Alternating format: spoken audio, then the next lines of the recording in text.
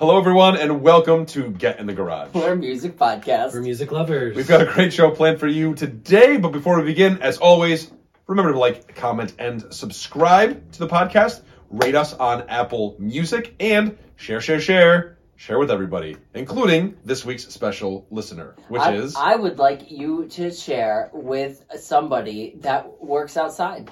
Just somebody that works outside. Oh. If you see somebody working outside, tell them, hey, there's a podcast that you need to know about.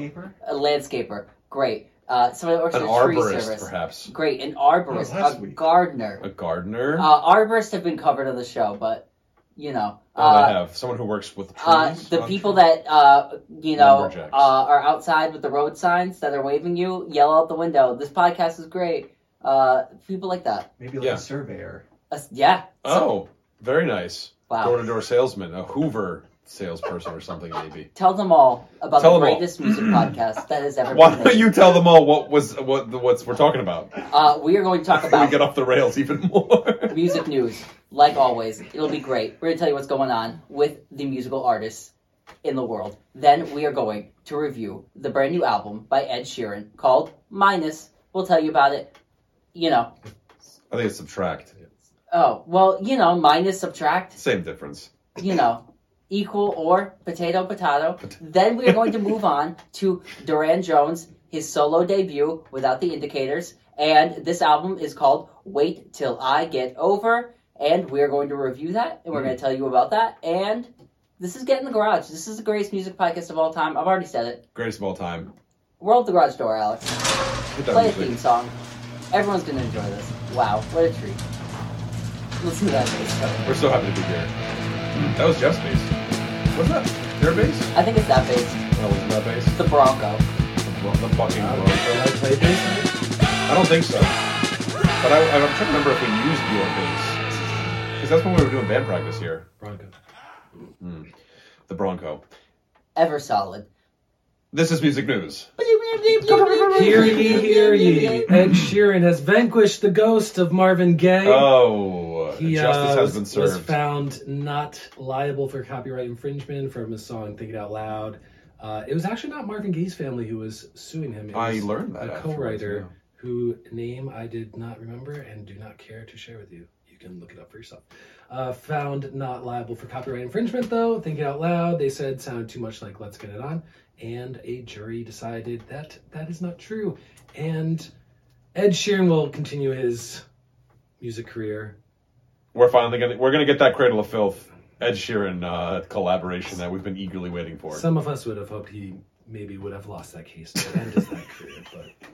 But Also, Ed Townsend is the name of the person who sued him. Ed on Ed crime. Ed on Ed. This is Ed versus Ed. This is Ed versus Ed. I'm happy Ed Sheeran won because, it was a really ridiculous case. I saw a lot of great videos showing how the chords were even, pretty different in themselves. So, very interesting. Good for Ed Sheeran. He wasn't the hero we wanted, but he's the hero we deserve. So, go Ed and right on.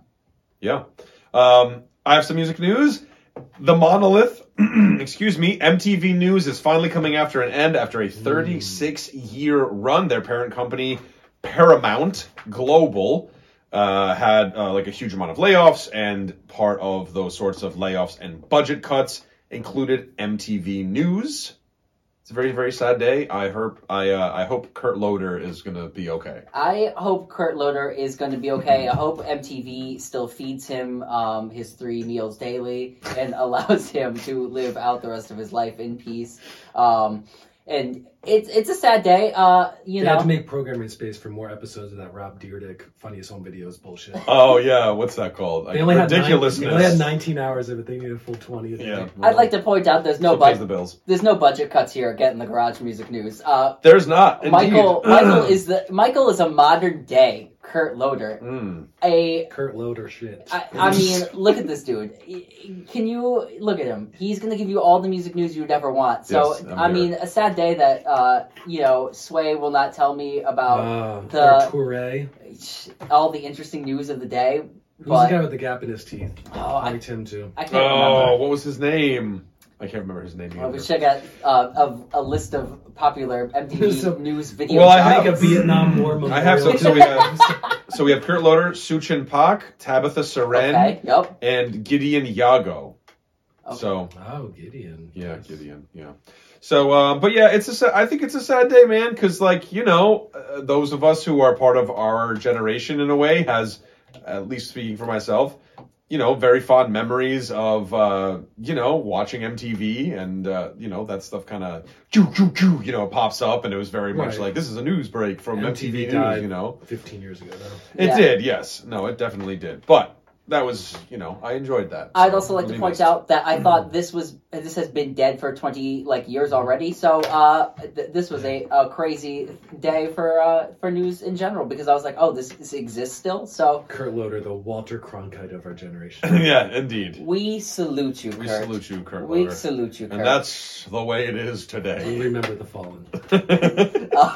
Taylor Swift has announced her next remake album. As you know, she has been remaking her past albums because of a record dispute, I would say record company dispute. The next album she announced at her first show in Nashville will be Speak Now. She's been dropping hints that her fans have actually very much picked up on. Music video cues, S Now on like a ring and stuff, and like she's just been dropping very subtle. Purple is the theme of this album, and she's been using a lot of purples recently. So people have speculated, and she has announced it on the big jumbotron at the Nashville gig. Speak Now is happening. They also lit up Bridge in Nashville purple on her way there, so it was another hint before she announced the album. Was Speak Now her second album? I can picture the cover. It is her third album. Third album. So, very exciting news for Taylor Swift fans, and we will be excited. Yeah, we'll be Yeah, able to the look out for new that one. Taylor's version of the album she's done already, I think have been done well. You can't recreate the magic, or whatever you want to call it, of what you sound like when you're 16 and then doing it again when you're 32. But as far as the songs, like, I think it's top-notch stuff, so... I kind of was against this idea at first, because I was like, oh, you're re-recording, like, would any artist ever do that? But now that she's like, I'm doing them all, it's kind of cool, because you get to, like, see her, like, do them in, like, a different frame of mind, and have grown into the song. So I'm actually really here for it, and I think the project is really cool and interesting, and, go Taylor Swift, make your money. I'm here for it now. I've taken a long time to marinate on this, but I've come around. So speak now. Or Forever Hold Your Peace. Forever hold your peace. I have another piece of music news. So we talked about real quick, Dolly Parton is releasing the album RockStar. That is set to come out Friday, the 17th of November on her We'll own talk to you in months. Butterfly Records. But it's just interesting because, there was kind of like talk around the campfire as far as like who was going to be on this record and what the song choices were going to be. And some of the highlights. Miley Cyrus. Yes. Oh, good guess. Miley Cyrus. She's actually doing the song Wrecking Ball with Miley Cyrus. Uh-huh. She's doing the song Night Moves with Chris Stapleton, so that should be pretty The cool. Bob Seger song? Yeah. Nice. Yeah. Baby, I Love Your Way with Peter Frampton. Oh. Every famous rock star is on It's this pretty record. cool. Yeah. Stairway to Heaven with Lizzo and Sasha Flute. That's not Which is also Lizzo. Which is that Lizzo? Yeah. Oh, why is it listed like that then? Because she just has an Instagram handle for her flute. Oh, wow. That's cool. She's doing the song. She's doing Mike doesn't think that's very cool. Cool, Lizzo. That's cool. That's cool.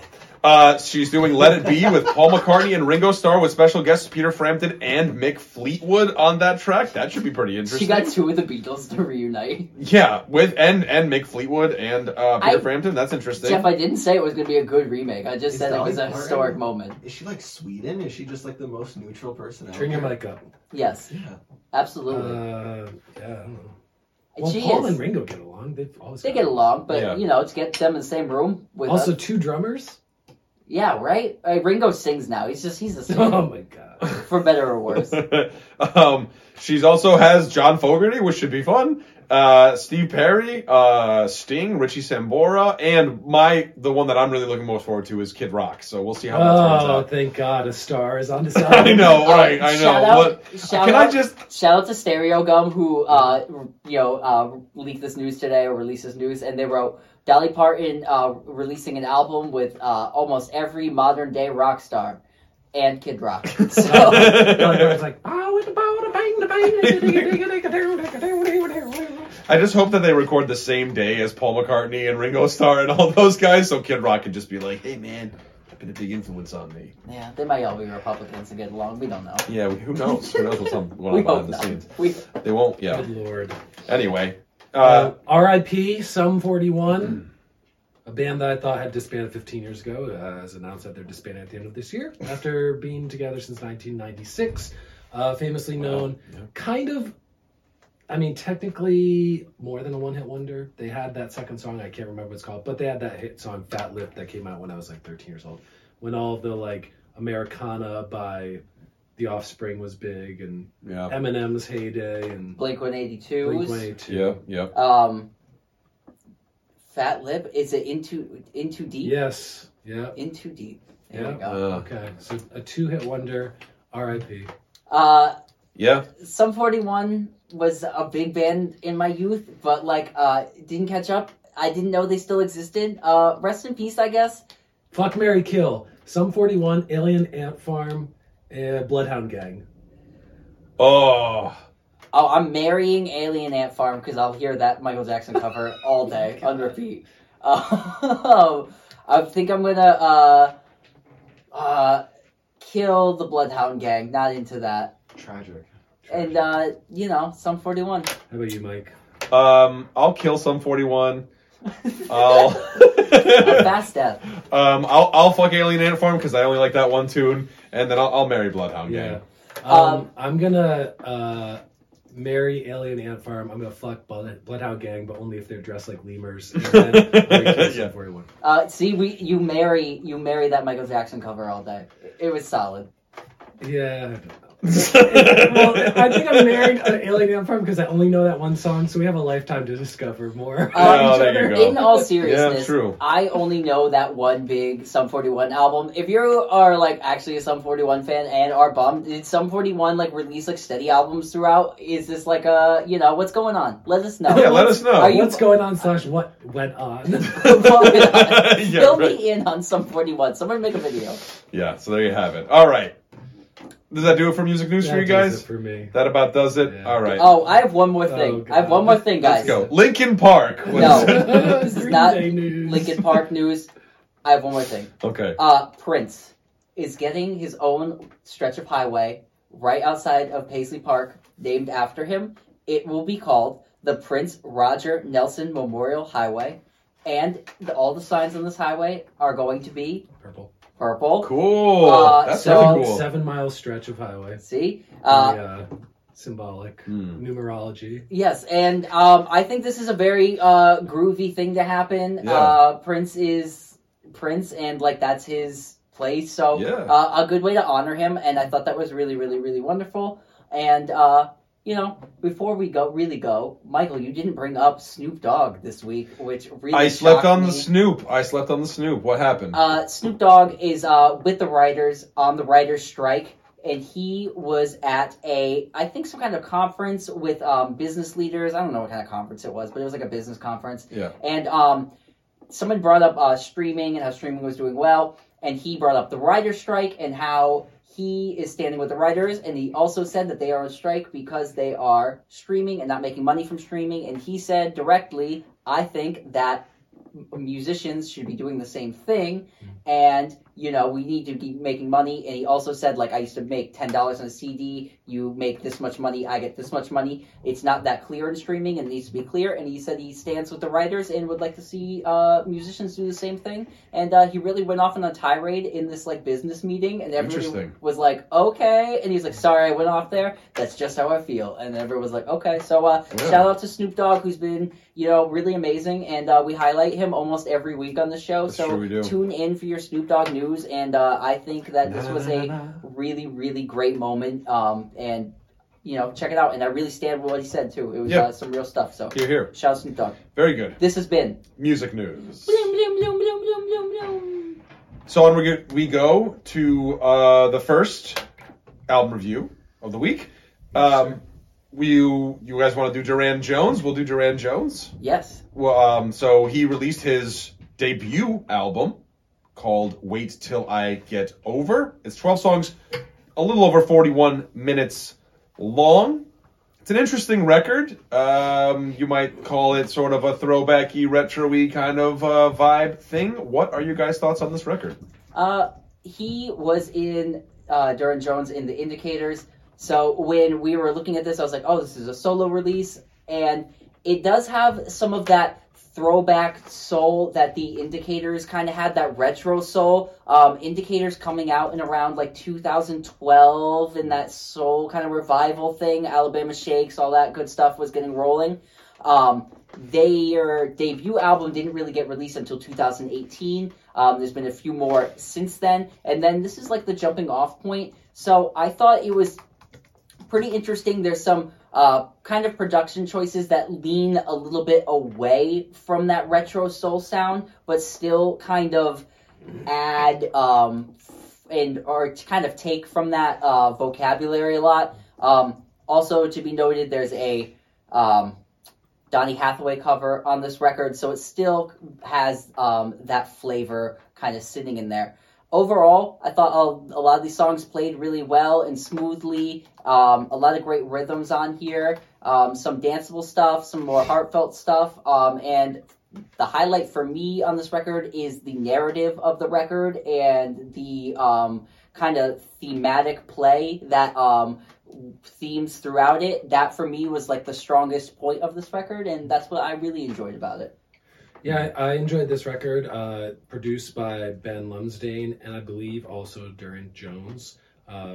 I thought this album was outstanding. I loved the fact that it's very classic soul and gospel type of songwriting, but it has modern, kind of like progressive, pushing the envelope production choices and instrumentation and arrangements. It reminded me of 60s like Stax Motown type of stuff, but put through a kind of viewpoint of the later, like Sly and the Family Stone, the, why can't I think of his name? Who was in the group, he did Move On Up. What's his name? Oh, Curtis Mayfield. Thank you. So that type of thing where there's a lot of swirling, interesting textures, a lot of like fuzz guitar type of elements, a lot of kind of like found percussion, and it was recorded live at most times when they had the full band going. So the vocals have that kind of like, we're just gonna do it, and it comes out in the moment. So there's a lot of like strange compression type of stuff, strange distortion on certain like high notes and things like that. I thought like Luke said, the themes of this album about kind of like self-discovery and claiming who you are and persevering through what you've been through, love songs and loving yourself type of songs, I thought were really great. This is like the first modern R&B record I've been excited for in a real long time, because it does remind me of those classic, Marvin Gaye type things, Isaac Hayes type things. I thought this album was excellent. And some highlights, like I go through and I put my little like notes of all the songs, but I had like more than half of this album had like big, like these songs are amazing. I loved the song Letter to My 17-Year-Old Self, which was like an epic journey, like such a deep arrangement. There's so much ear candy all over it. You have to like listen to that song 100 times to catch everything that's going on. There's that harmonized sax solo that I believe he played because he studied saxophone in college. And it's has that like synth drop with the sloppy kind of Dilla drums. The backing vocals on the track are so thick and full, and then it like just dissipates away. And it's like a almost 6 minute long song, and it feels like a prog rocky like big opus thing. Yeah. I said when you said that, I like hit Mike because like the first thing I said when me and Mike like talked about this record, I was like, Letters to My 17-Year-Old Self is a high standout, the best track on this record. Yeah. It is especially production wise. It's and lyrically, the theme of just talking to yourself in that way, and it also has that like stop thing in the vocal, and it jolts back in. Just absolutely everything Jeff said. That song was the highlight.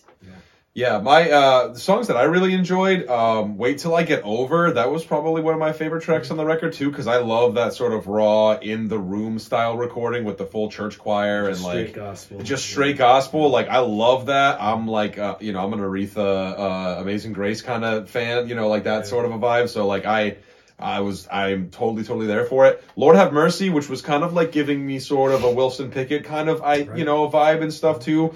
A fantastic voice, a great range, just a nice timbre overall. Even in like Jerry Marie too, which is the album opener, it's cool because I think, and we've talked about album openers before on like an actual episode, I think. And I think this is a great standout for an album opener in the way that it kind of like this orchestral sort of thing comes in and it's kind of announcing now you are listening to this album, like it's good progression. And that's another one too, like Jeff had said earlier, where it's that sort of a take where it's like you get a little bit of that distortion in the vocal, you know what I mean? And it adds a nice hair. It adds a little hair to it, I think that vocal delivery on that song is really great too, because I think it shows his voice in a different light that's not really highlighted in that way on the rest of the record. Really beautiful long melody line out over like that piano. And it really you're like, oh man, he's really singing great, beautiful melodies on here. And then also, like you said, when he's like getting down on like Lord Have Mercy, it's kind of more of like a Wilson Pickett vibe, and you're like, oh, that's the same guy, same voice, very interesting. Yeah. So I really kind of like that. I am gonna give like a little demerit here because I do not like albums that if you do a girl's name song and you do it well, Jerry Marie on this record, love it. It's beautiful, great. A song about his grandmother. Yes, girl's name song, really like it. Sadie on here, which is a fine song in and of itself. That one's like more of like a 60s, like late 60s throwback, like kind of like Otis Reddy-y song. And it's not necessarily bad. I just don't like the two girls' names songwriting thing on the same album. I'm like, give me something more, a little bit different. Even though they both have different feels to them. Yeah. That's just like one like small critique, and that's like my only really like critique of this record in a lot of ways. Okay. Yeah, because I think it's really well done. Yeah, I mean, I don't have a like sticking point on if it's name songs, but I like the fact that it opens with this whole album is about kind of coming into your own as an adult and looking back on your life and being like, I'm from a small town that I resented my whole life, and now I come back and like this place feels like home. So the kicking off with the grandmother song, the stories about being young, and then Sadie is that song where it's like a first love or crush or girlfriend and kind of testing out love and maybe being a little like awkward and uncomfortable because like he is a queer artist, so it's like this kind of bittersweet thing. I thought that song was like it's kind of like an instant classic, like beautiful, like Otis Redding type song, like just a great melody, great, like that thing's gonna be sticking with me for a long time. I like that song. See, I feel the laid back 12/8 groove and stuff. The ooze, the background stuff was crazy. I like the song. I'm just if you're picking nits, that's my nitpick because when I'm listening down, I'm like I just went girl's name, girl's name, and that's nitpicky. But to say they're also great songs is. I agree. They definitely are. I also want to highlight the weird drum tilter on like I Want You. I thought that was interesting. It had like that 6/8 groove, and it kind of had some like off-timey percussion going on in the background that sounded like foundy percussion. And that was a really interesting choice, and that reminded me of like the kind of shaky drums on that D'Angelo record from 1999. And that kind of gave me that vibe. So I really liked that it was using even things from like that, and I was like, oh, okay, so that's like kind of like a touchstone, but it was like a little bit different, and it still was like a more old school vibe, but that was like something that was more modern, and I really liked that in there. And I thought like that was a really strong point in the production, especially from like that, place. In that song too, it's cool because he does give you some of that throwback flavor where he kind of does that talking thing in the middle. He's like, I'm walking in my sleep thinking about you. Like he does that thing. And I was like, okay, I can get some of that. She's a baby. Yeah, Voice and yeah. style.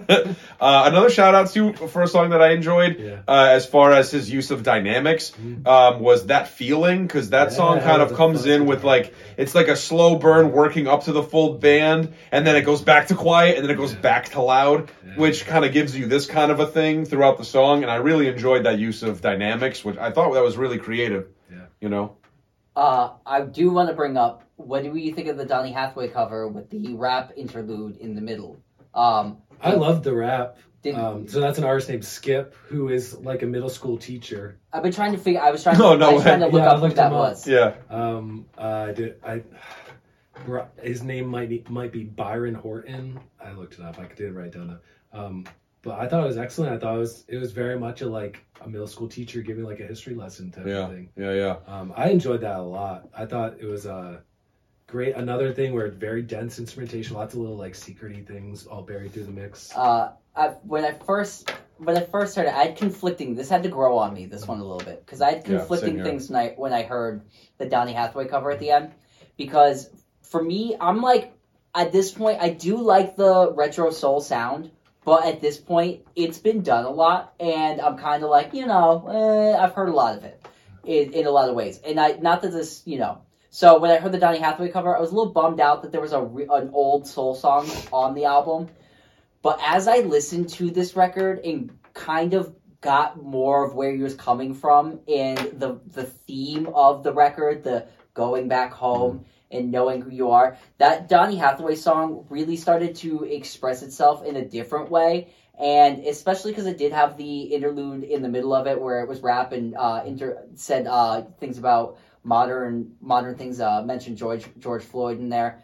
And I thought it really connected well with the whole theme. So I was more there for it in this place because I was like, I wanted it to be a more modern feel on the album. And I think I liked it better once it grew on me. And he does sound exactly like Donny Hathaway. He sings really, really well on it. Donny Hathaway, because I like A-B'd them, and I was like, he sings this incredibly well. Yeah. So I really did kind of like that in the end. So that was my full thoughts and feelings on me growing about it. But yeah, I felt similarly in that way too, because I wasn't expecting it, so it kind of like sidelined me, because it's kind of like an abrupt sort of change into like this different part in the song. And then it goes back into the rest of the tune. But yeah, same thing. I think once I listened to it a couple times, and then I kind of because I think it was this that I didn't anticipate it, so it kind of like threw me for a loop for a second. But I did enjoy it. Also, the album closer, Secrets, which is this cool like sort of piano track that fades out with like waves on the beach, and that's kind of how a minute and a half of waves. You just kind of like drift off into the waves, and that's just kind of like the final thing that you hear off of the album. I did enjoy that creative choice. Highlight to falling asleep to a record, because that's what I would like on every record, just waves to put me to sleep. Just to finish it off. Like, that's how, in my opinion, that's how you close an album. An album that's like 41, 42 minutes long. Like, it opens with a beautiful, like, piano and then string, setting, like, the curtains opening. Yeah. And then it closes with this simple piano ballad, lots of, like, stacked vocal harmonies. It's, like, maybe a minute and a half or 2 minutes of singing, and that dissipates into just the sounds of what I assume he's trying to recreate, or maybe actually live record, like the Mississippi River, because the town he grew up in, Hillaryville, Louisiana, is right on the banks of the Mississippi River. So that kind of lulling you to sleep and taking you out on that, I thought it was awesome, because this to me was like a complete album statement. And to just touch base back on the cover, I enjoyed the cover a lot, because like at this point, that song is kind of like in the canon of those like modern day spirituals. So like to hear a current artist sing a song that's so well known at this point, I was into, just because it's like it's like doing Amazing Grace at this point. Right. Yeah. So I thought this was an awesome album. Ratings are on the table. How do we feel? I'm going to go with a 7.8. I like this record a lot. This sound isn't like necessarily where I go to all the time, but solid record. A lot of great like modern stuff with that old school styling underpinning it. Great record, check it out. And I also want to give it this compliment too. It is a 40-something minute album, though it does play like a 35-minute album. It really does. It plays very fast, and that almost never happens with records. So, 7.8. That's where I'm at. Right on. I'm going to go with, let me think. I'm going to go with an 8. I'm going to give it a solid 8 because I think that although I do agree with kind of like what Luke was saying in the way that it's like, we've had this flavor before with the Charles Bradleys and like the Leon Bridges that have kind of predated this and all that stuff. I find that it does kind of really play well to my taste as far as the Muscle Shoalsy sort of sound, the Stax sort of sound, the Motown sort of sound, and all that kind of stuff. I mean, I'm a sucker for like the throwback kind of thing too, you know, like I can be a sucker for that too. So not that this may be but you know what I'm trying to say. So solid 8 for me on Durand Jones. Yeah, my favorite music is 60s soul and like 70s psychedelic funk soul stuff. I thought this album was the most interesting production I've heard on an album in a very long time. All I wanted to go back to and was listen to it over and over again as soon as it ended. And for me, this is my first perfect 10. Whoa! Is this your first 10? Yes. This is my first new music 10. Yeah. Nice. Because it's like, I look at my things and I bolded every single song. I have 3 stars next to 7 tracks, and there's 12 tracks on this album. Yeah. Yeah, I just thought this was like excellent. And like, I think what makes an album great, like this album might get, some albums fade, some albums grow in your estimation. But for me, I'm like, this dude's voice is so rock solid that I will start to like certain parts. I'll start to like have detractions on certain parts. I think that's a good thing. Like those 60s and 70s soul stuff, it's so in the room, it's so organic, it's so experimental. And like this took a lot of chances. There's a lot of crazy stuff on these arrangements. Like if you listen to these songs 100 times, you'll find new stuff buried in these mixes. So this is a straight 10 for me. There you have it. What do you guys think? Do you like the new Durand Jones album? Let us know in the comments below. Let's take a quick break. We'll take a quick break. And then we're going to come back and we're going to cover Ed on Ed. We'll be right back. Sped. I'm good. You gotta make piss. We're making piss. Dropping everything. Oh God, just throw this. All right, everyone, welcome back to Get in the Garage. We're the music podcast. For music lovers, our next new album review is the 6th studio album by Ed Sheeran. It is called Subtract. Or minus. Or negative. It is produced by Aaron Dessner of the band The National, who is known more recently for producing Taylor Swift's Folklore and Evermore albums.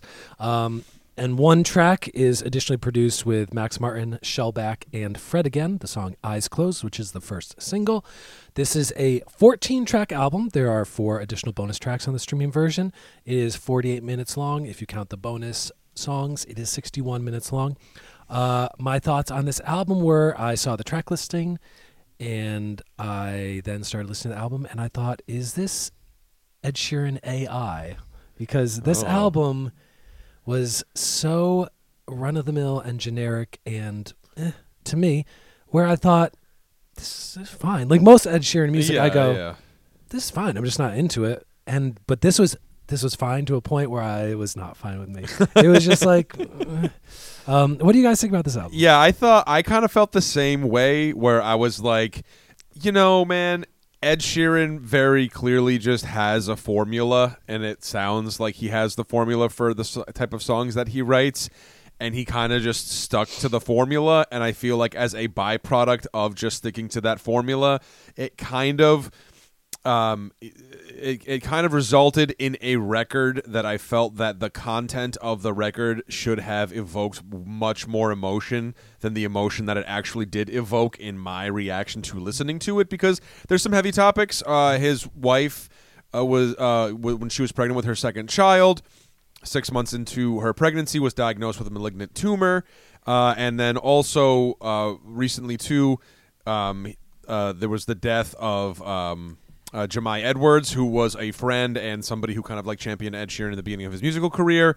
who also passed away. So heavy topics, and I kind of really felt bummed out that I didn't really enjoy this record because of the fact that I felt like there was a lot of potential for him to express a lot of emotion, and instead it just sort of felt like this kind of stale, formulaic kind of thing. See, I I'm not like the world's biggest Ed Sheeran fan going in, but I wanted to give it a fair shake. I kind of like disagree with what Mike said, but for like the opposite reason. I feel like there was, I mean, it did have the uplifting stuff on here, but a lot of it was that like acoustic guitar, piano, and like he said, the kind of the same thing. And I just thought like it laid in the sadness on me a little bit too much, where by the middle of the album I'm like, this was crushingly sad. Long. It was like by the end of it I was like,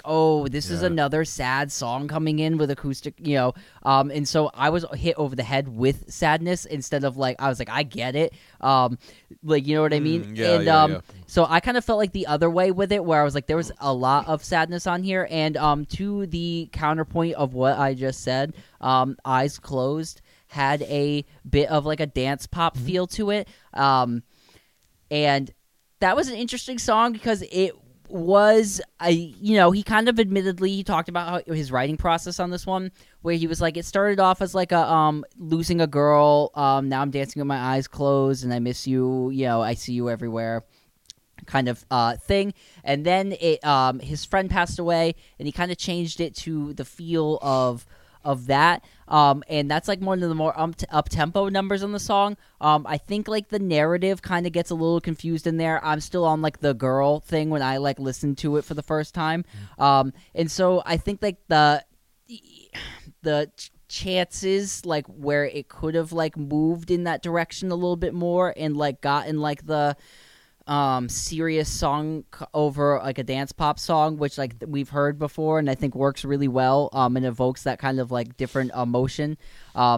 So a bit of a miss thing there, but on the surface of that, it was like just a good modern pop song, one that didn't have a lot of like, crazy production or anything like that, but and that's where like a lot of it hit me. It was either like pretty okay pop songs, Dusty, another like one that on there. Song. Yeah. And I thought like I tended to like the songs that were more upbeat pop songs on this record, as opposed to the ones that were acoustic guitars. Do you guys kind of agree? Yeah, but there's only two of those. Yeah. I mean, it's few and far between. Some things I enjoyed about this album, like Luke said, that song Dusty, I like those blippy electronic little sonic things all over it. That kind of like chord change of the bridge that's very 80s, like it kind of is out of nowhere. Taylor Swift has done a lot of that type of chord change thing where you're like, whoa, left turn. But I enjoyed that. I thought my favorite song of the album was the song Colorblind, which I think had the best vocal delivery of the album. I thought it had the perfect amount of like light delay and reverb on the vocals, and I enjoyed that as a ballad, and all the color metaphors I thought were good songwriting. I just think his music in general is, other than those couple of chances, it's so like the 4-chord thing, and it's so like a lot of the melodies I'm like, this is a hummable, memorable melody, but that's because it reminds me of melodies of his other hit songs. Right. There is especially like the song "Life Goes On." It got to the chorus, and I'm like, is this Thinking Out Loud? Like, it is such a similar. I like the vocal on that one where it got a little gruffer at the end of the chorus. I did not like that. But I was like, because his voice sounded a little bit different and gave like a personality of like some of like the unique characteristics of his voice, and that's where I was like, okay, I kind of like that a little bit more for him, a little bit more evoking of voice in a different way. I liked the Irishy song, which is the closer on the standard version of the album, track 14, The Hills of Alberfeldy. Yeah, I like that song. Co-written with a Northern Irish artist named Foy Vance. If you think what an Irish ballad sounds like, not full jig, but something you sing out to your sheeps. Like, I thought it was very nice. And Ed Sheeran has songs like that on usually one or two on every album. Galway Girl is one I can think of that comes to mind. Really, there's one song I was just like, oh boy, this is not my thing. And that was the song Borderline, which had that falsetto chorus. Oh, the falsetto. Oh my God. Yeah, I know. I said the same. Yeah. Oh, man. So that was rough to me. That was a actual rough moment. Like, because oh man, like, let's be straight. Yeah. Like, we're like reviewing this album, but also we're just like, this isn't like naturally for us anyway. But a lot of the songs aren't like offensively bad. They're just more offensively like bland. And that song is like one on here where I'm like, oh, that one actually feels like a bad song. Like the rest of the stuff is like passively like good and listenable for the most part, where that one I was like, ooh. Like, we love music, so that's why we talk about music. And it's like this album got to track 6, and I looked at my phone and I went, oh my God, this is only track 6. I had like, a similar I had a similar thing. I think Borderline for me is where everything really starts to take a nosedive over the borderline, because after to talk about I thought the rest of the album like was everything rough. else, and then the Hills of Aberfeldy. That's I'm just like, oh, I perked up for a second. Exactly. I was like, oh, cool, it's a good song, you know. And I'm not saying that I'm not, you know, like the thing is that, you know, we pick nits here because that's kind of like our self-appointed sort of jobs, you know what I mean, in the way that we're being critical and we're reviewing records and stuff like that. But the thing is that ultimately, like, you also, you know, when you get to a point where we're at, where it's like we're listening to current and contemporary artists and stuff like that, you know, his contemporaries are just kind of doing a better job, in my opinion, as far as like how instrumentally an album sounds. You know what I mean? The Lana Del Rey record was moody and dark and had all these sort of like emotional things about it, and the music sort of matched it. Here, it's not that the music doesn't necessarily match it as much as it's just like there's not enough variety for me. There's not enough ebbs and flows. You don't feel like you've kind of gone on this. I think that's what he's going for, though. Because if you look at his albums, there's the plus, there's multiply, there's divide, there's equals, and then there's this. I mean, there's an album called like Number 6 collaborations in the middle, but each album, like the plus album is the debut, multiply is the second album, and he is adding more elements into the songs. Equals has like big worldview topics, you know, equality type of thing. Divide was supposed to be like split, like one half acoustic, one half modern hip hop pop type production. And like he purposely, this Subtract album was supposed to be like bare bones, acoustic guitar, singing, piano. That's why he worked with Aaron Dessner. Like on his previous albums, he had like multiple producers throughout the album, and this had one dude produce the whole thing, and then like other people come in for one song. So I think he was going for that Taylor Swift, Evermore, you know, the stripped down, like, which I just think. I would rather music in a way. I would rather things be bad than boring.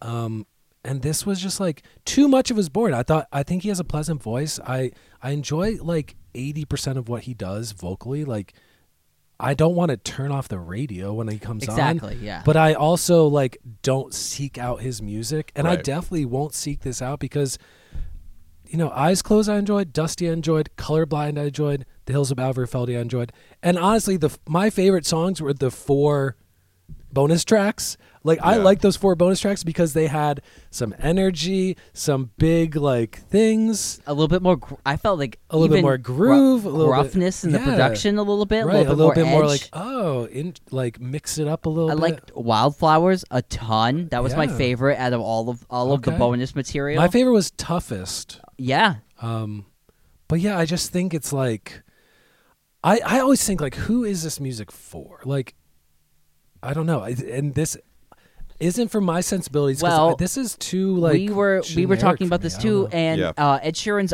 our age, so this is also like we were asking this question like, who is this album for? It feels like it's for a younger person still. It feels like he's kind of still making music for like college or just at a high school age, you know, early 20s. So it still feels like it's kind of in that space, and like it hasn't like grown with like maybe But because he still kind of has a lot of same stylistic choices. One more thing of note on this album, it could also be kind of like a stylistic metaphor to water. There are so many water-based That's why metaphors. it felt like AI to me. I looked at the track list and I'm like, what are these song titles? This is like fucking crazy. Boat. He's a steady boat in water. Salt water, the theme of being cleaned in salt water. Water. Vega has the crying in the rain, so you can't see. There's and I think there's more in there too. But there's so much, a lot of water on this record. So I thought that thematically actually was a pretty interesting thing, because I was like, oh, are you theming this with water? But then some of the other songs didn't have water in them, so it was a comparison for Ed Sheeran. I was thinking about that because I've heard great things about his live show, about how he does all the live looping stuff. He has all the pedals around him to stomp on and feed tracks in and loops in. And I think this would be more interesting live because it's him with an acoustic guitar and he would loop in little things. I was thinking, is Ed Sheeran kind of is he Sting of our generation? Sting is way artsy fartsier, but think about the Sting Fields of Gold, shit like that. That kind of music. It's so it's fine and you'll hear it a billion times, but does it stick with you beyond the fact that the melody is an earworm? Ooh, I don't know. Yeah, I haven't really another thought person about I was thinking about was another artist who's more from the rock side of things, technically, but the Canadian artist Bryan Adams, who has a number of songs. That's exactly how I feel about Ed Sheeran, is Bryan Adams. Because Bryan Adams is a very popular artist with my mother's generation. But completely, if you ask me or Alex, can you name one Bryan Adams song? No, just a head shake. Oh, see, I bet you I could sing the chorus for 8 different Bryan Adams songs, and you'd go, oh shit, I know that song, because you've heard it a billion times on classic rock radio. Yeah. So Run to You, Heaven, Have You Ever Loved a Woman? See, yeah, see, I thought when I listened to this, I do it for you. I think that's a really Summer fair of comparison. 69. When I listened to this, and it might be a bit of a stretch, but go there with me. I thought of James Taylor a little bit, because I was like, well, because James Taylor has a very clear formula of how he likes to write his songs. Most of the songs. Now listen, Fire. I'm going to disagree highly, because James Taylor made some wild, no. records. I'm not. Yes, I'm not saying that. But what I'm saying is the fact that James Taylor kind of found his lane and sort of what he's known for. Yeah. What he's known for, and it's Fire just and Rain and Fire and Rain. I'm blanking on. I don't know. No. I know Fire songs. Rain, I've listened to the greatest Walking hits a million Man, times. Mexico. The song about it. Right. Oh, Mexico. It's but that's what I'm saying. I don't I'm know. just kind of that feels way different to me than we're getting I'm not into saying. it. Well, I'm that not feels saying way that. different to me than Fire and Rain. Mexico was a take on a but what I'm saying, I don't mean it lyrically. I mean in the sense of just it's James Taylor doing his James Taylor-y thing. Here's James Taylor doing the James Taylor thing. Yeah. He does his thing. So where it sounds like copies of himself on a bunch of different albums. Right. And I'm not saying that he hasn't stretched out and done some different things. I'm more of the Bryan Adams metaphor. I think the Bryan Adams is a better metaphor, but I'm just saying for the sake of the conversation that James Taylor was the name that popped in my head. Is Ed Sheeran the Sun Ra of our generation? Yeah, I just he's the David Gilmour of our think generation. that and it's cool, man. If this is me, I think of bands like Train. Yes. Where it's the audience for this music might just be 15-year-old girls and 43-year-old women. I don't know. Yeah. I don't know. It's I don't know. So, that's kind of where we're at it, though. So what's the ratings? Let's give it a rate. So this was I just was and it was long, and it wasn't interesting enough. So I'm just gonna be honest, and I'm gonna be unflinchingly honest. I'm gonna give this a 4.5. I want to give it a 5 to give it right in the middle, but I don't even want to give it that, because this thing felt like it was 3 hours long. Yeah, I'm gonna have to meet around there with Jeff too. I'll give Ed Sheeran the extra 0.5, and I'm just gonna call this a 5 for myself too. I don't think I'll really ever go back to it. I will never go back. I mean that as far as his songbook and discography goes and stuff like that, if a song comes on, oh, cool. Yes, I know this song. It's an Ed Sheeran song. But beyond that, I'm good. I'm gonna go. I think I'm gonna go solidly in the middle. With a 5. Because like a lot of it is like I listen to it and I'm like, yeah, this is okay. It's just not my. It's really just not my thing. More than I don't like it. Or it's not my thing more than like I think it's bad songs. Right. So like that's more where I land on it. So I'm gonna give it a 5 because like if you look back and I also that Jack White record I like had a really emotional hatred towards. I gave that a 5 and because like a lot of so I'm gonna give this a 5 because I think I like these are like more solid songs than even that. So that's where I land on it. Yeah. We gave our honest opinions. Give your honest opinion. If you like this album, tell us you like it. Tell us we're wrong. Engage with us. Tell us what you think in the comment section. We want to hear it. For me, I was thinking it had to be somewhere between Nickelback and that Post Malone record that I would only ever listen to like 3 songs from. Oh. I just want to say... I think 4.5 was right in the middle. I just want to say... It's No Journey. Every time that It's No Journey. Every time I hear that Post Malone single, me and Alex heard it the other day at Willamette Records. I like you. I do. I see you still... I want to go. I want to be friends. Go shopping in your Benz. I'm with you, Post Malone. I like that record. This has been Get in the Garage. Don't forget to like, comment, subscribe. Do you like Post Malone? Also, let us know. Yeah, also let us know. But drop us a line. Like, comment, subscribe, all that good stuff. Share it with somebody outside. We'll see you next week. Yeah, here.